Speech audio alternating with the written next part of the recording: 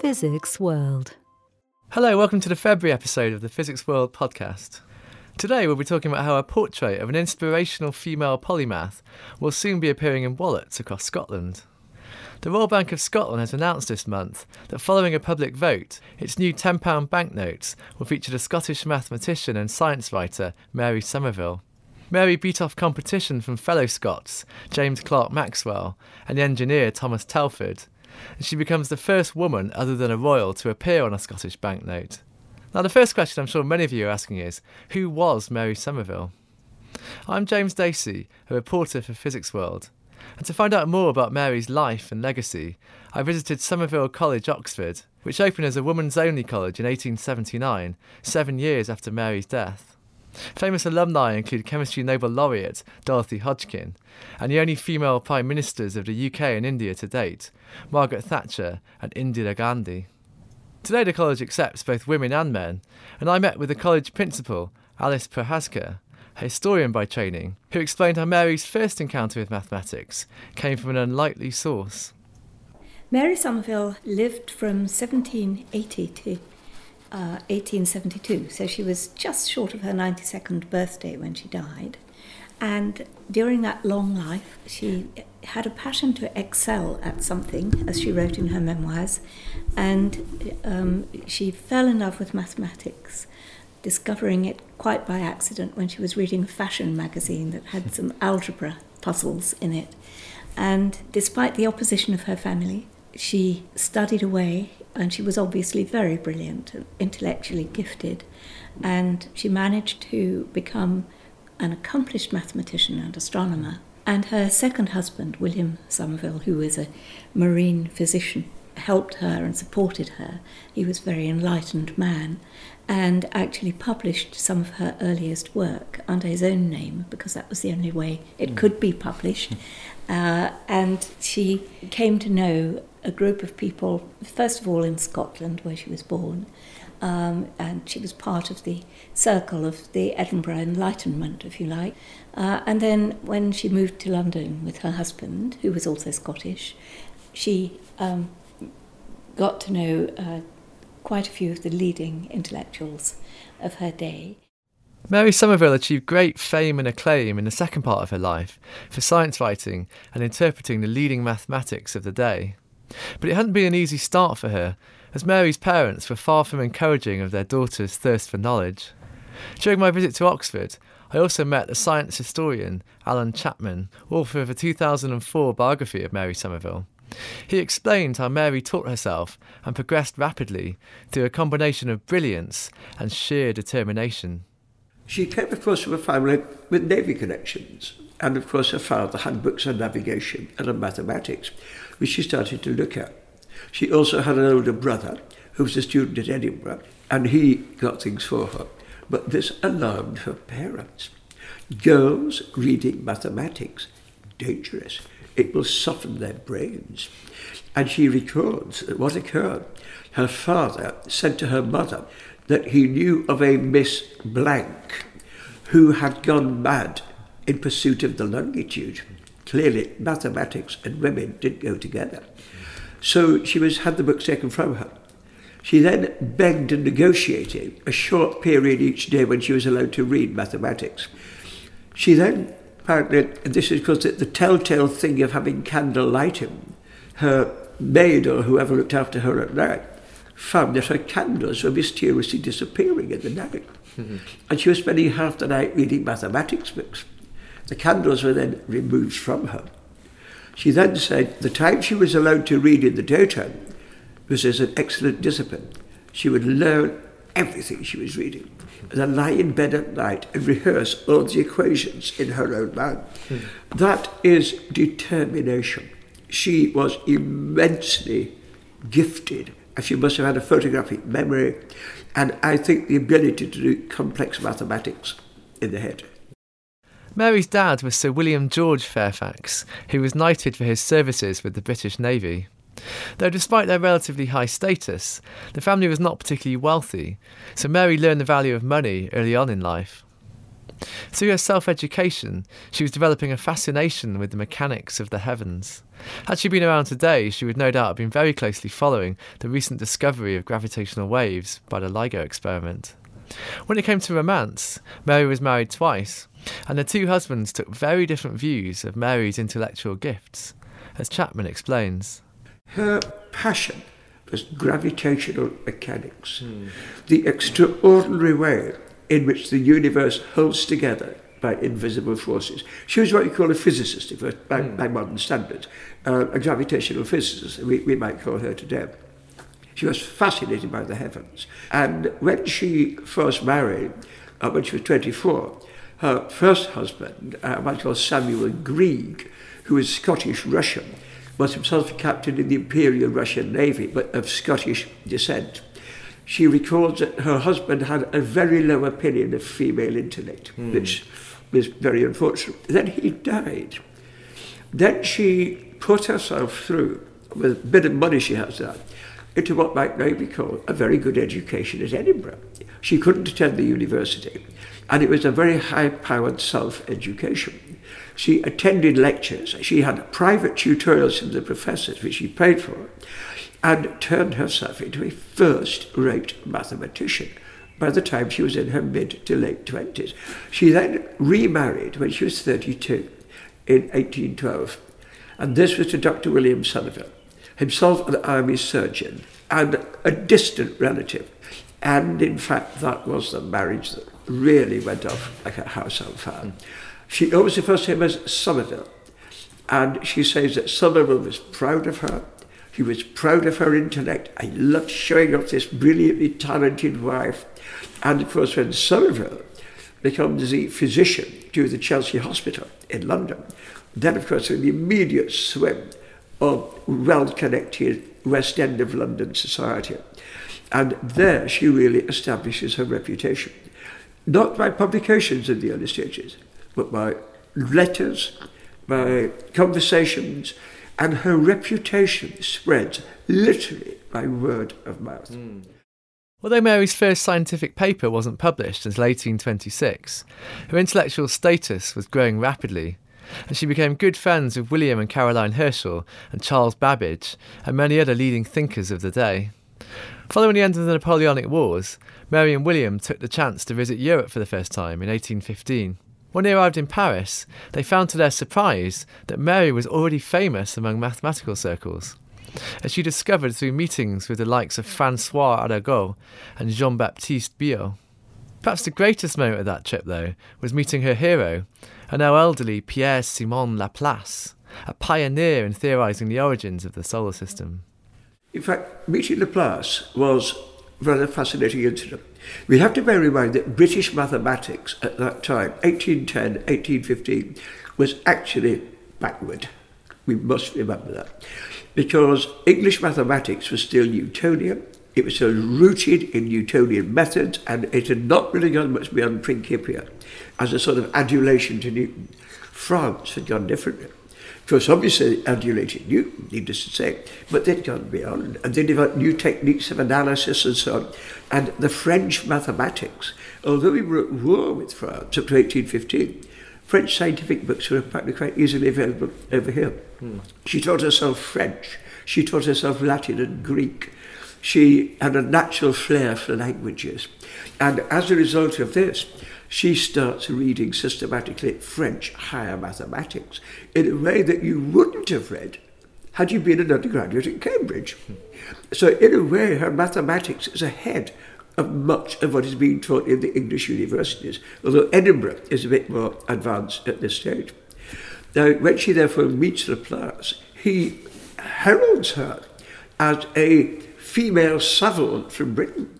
No doubt spurred on by this experience, Mary returned to London, where a few years later she started writing a treatise on Laplace's work, under the invite of Henry Brougham, a statesman who served as the Lord Chancellor of Great Britain for a time during the 1830s. Mary's book, The Mechanism of the Heavens, published in 1831, was an interpretation of Laplace's masterpiece, Mécanique Céleste, but actually went much further and developed the mathematics significantly. After this dense text was received with great acclaim in learned circles, the publishers now saw an opportunity to take Mary Somerville to the mainstream, as Chapman explains. All of a sudden, she really starts hitting the big time. And her publishers next go for a bestseller, because this was going to be clearly a learned book, which is not accessible to the vast majority of the population. She produces in 1835 her Connection of the Physical Sciences. This is an absolutely magisterial treatise, looking at how all the branches of physical science, optics, gravitational mechanics, what was then understood about electromagnetism, all of these things fit together. It became a bestseller. Even Charles Darwin read it. Everybody read this particular book. It is a wonderful read, and she has a tremendous, easy style. It's available free to read online. I presume it would be now, as English books online. I had a look before coming here, and it is very, very accessible. I was surprised. It's very, wonderfully accessible. It feels very fresh even today, the way it's written. She would, were she alive today, she'd be, as well as being an FRS and probably head of an Oxford College or Cambridge College or Scots College, she would almost certainly have been a big TV figure as a presenter of television programmes on science and so on. Partly due to financial reasons, the Somervilles moved to Italy in 1838 and spent much of the rest of their lives there with their 2 daughters. Mary remained active throughout the following 3 decades, keeping in touch with Europe's leading intellectuals and writing about the whole spectrum of science, from atomic theory to physical geography. But despite the international fame she received in her day, I think it's fair to say that Mary Somerville is far from a household name today. So I asked Alice Prohaska what we know of Mary Somerville's personality and what bearing that might have had on the way she's remembered today. She published, or rather she wrote, almost until the time she died. She wrote memoirs and autobiography, and her daughters edited the memoirs after she died, and there's some very touching description in there. And the personality shines through in her own words too. She was quite modest, which is probably one reason why her fame didn't blaze through the decades after her death. She didn't put herself forward. People found her very ladylike and genteel, which was important in the 19th century. She didn't scare people. She was very accomplished. She learned to paint and to play the piano to a very high level, and we have quite a few paintings in the college by Mary Somerville. She was an accomplished painter of landscapes. And as far as music was concerned, she always loved music. She adored opera. She played the piano really well. There's a painting by Turner called The Music Room, which shows members of a house party gathered around the piano, and it is said that one of the figures is Mary Somerville. And the recent film about Mr. Turner has a vignette played by Leslie Manville, Mary Somerville visiting his studios with a prism to show him how the spectrum of light worked. So Somerville College, obviously named after Mary. How did that decision come about? So? She was probably the best known woman scientist of her day, one of the best known women writers and intellectuals there was. And when Somerville College was founded for women in 1879, Mary Somerville was a fairly obvious choice of name. The college was founded to be inclusive, non-denominational, open to people of any nationality or background whatsoever. Unlike the sister college, Lady Margaret Hall, which was founded in the same year and was very much more tied to the establishment and the Anglican Church. So what the founders of this college were looking for was a name that would have no religious significance, no political association, but would stand for the aspirations of women. And Mary Somerville was the perfect choice. And so you think that sort of ethos of inclusiveness, that sort of still permeates the atmosphere in the college today? Very much so. We're now a college for women and men, have been for the last 21 years. And the male students and fellows of the college all, I think, subscribe to the same sense that we all share a sense that what Mary Somerville stood for and what so many others who followed her at the college have stood for is something very pioneering, inclusive, tolerant. We like to think of ourselves as being a particularly diverse college, very international, with a very strong sense of spirit and originality. And these are all things that she stood for, and she still does. So I mean, within so in March we have this special issue on diversity. Yes. So it's diversity in physics specifically, and I mean, one of the things we look at in that is the phenomenon of kind of an unconscious bias that kind of perhaps still exists in science in particular. You know, it's there's often a kind of quite a set image of what a scientist should be. It's, you know, it's a male, middle-aged person with a lab coat, and sometimes that kind of unconscious bias can play out in some ways. I mean, what sort of work has been done at Somerville to try and sort of avoid that kind of well, first of all, it's worth just noting that the term scientist was coined to describe Mary Somerville back in 1834 or thereabouts, which perhaps is something we ought to make more of in trying to combat the attitude that you've just described. And I'm sure there is still a lot of unconscious bias. Certainly in the University of Oxford, we make very strong attempts to counter it, but we don't feel we've succeeded yet. There are not as many women in the higher echelons of academic science as there ought to be. There's a programme called Athena Swan, which is a nationwide programme that grants bronze, silver and gold accreditation to science departments for the amount of success that they can prove in promoting and supporting women in science. And some of our departments, particularly in the medical school, have done very well in the Athena Swan programme. As far as Somerville is concerned, we have a special project at the moment which we're running jointly with the departments of chemistry and the Dunn School of Pathology to create a new fellowship it's designed for people at an early stage of their career who need to be able to spend 5 years concentratedly on research and can compensate for any career break that they may have taken. So it's obviously designed particularly to encourage women, although it won't be advertised as being exclusively for women. And it will be named in memory of another great Somervillian, Dorothy Hodgkin, who remains to this day the only British woman to have won a Nobel Prize for science. She was a fellow of Somerville, and she was supported financially for almost all of her career by Somerville College, and her face has appeared on postage stamps, and she's famous, but she too wanted to advance women in science. She believed in supporting women in science, and she would be devastated to think that 51 years after she won her Nobel Prize, she is still the only British woman to have done so. Finally, how's the sort of atmosphere being around the college, you know, learning that she's now going to be on this tremendous excitement. There's a lot of Facebook activity. The students are very excited. The alumni are very excited. We're all thrilled. This is wonderful to have this recognition for Mary Somerville.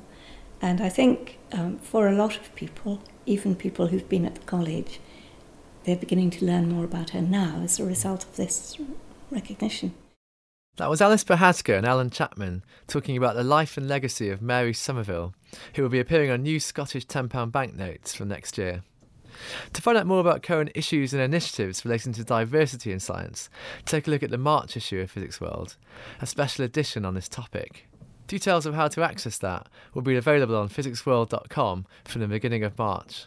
So thanks for listening today, and join us again next month for another Physics World podcast. Goodbye.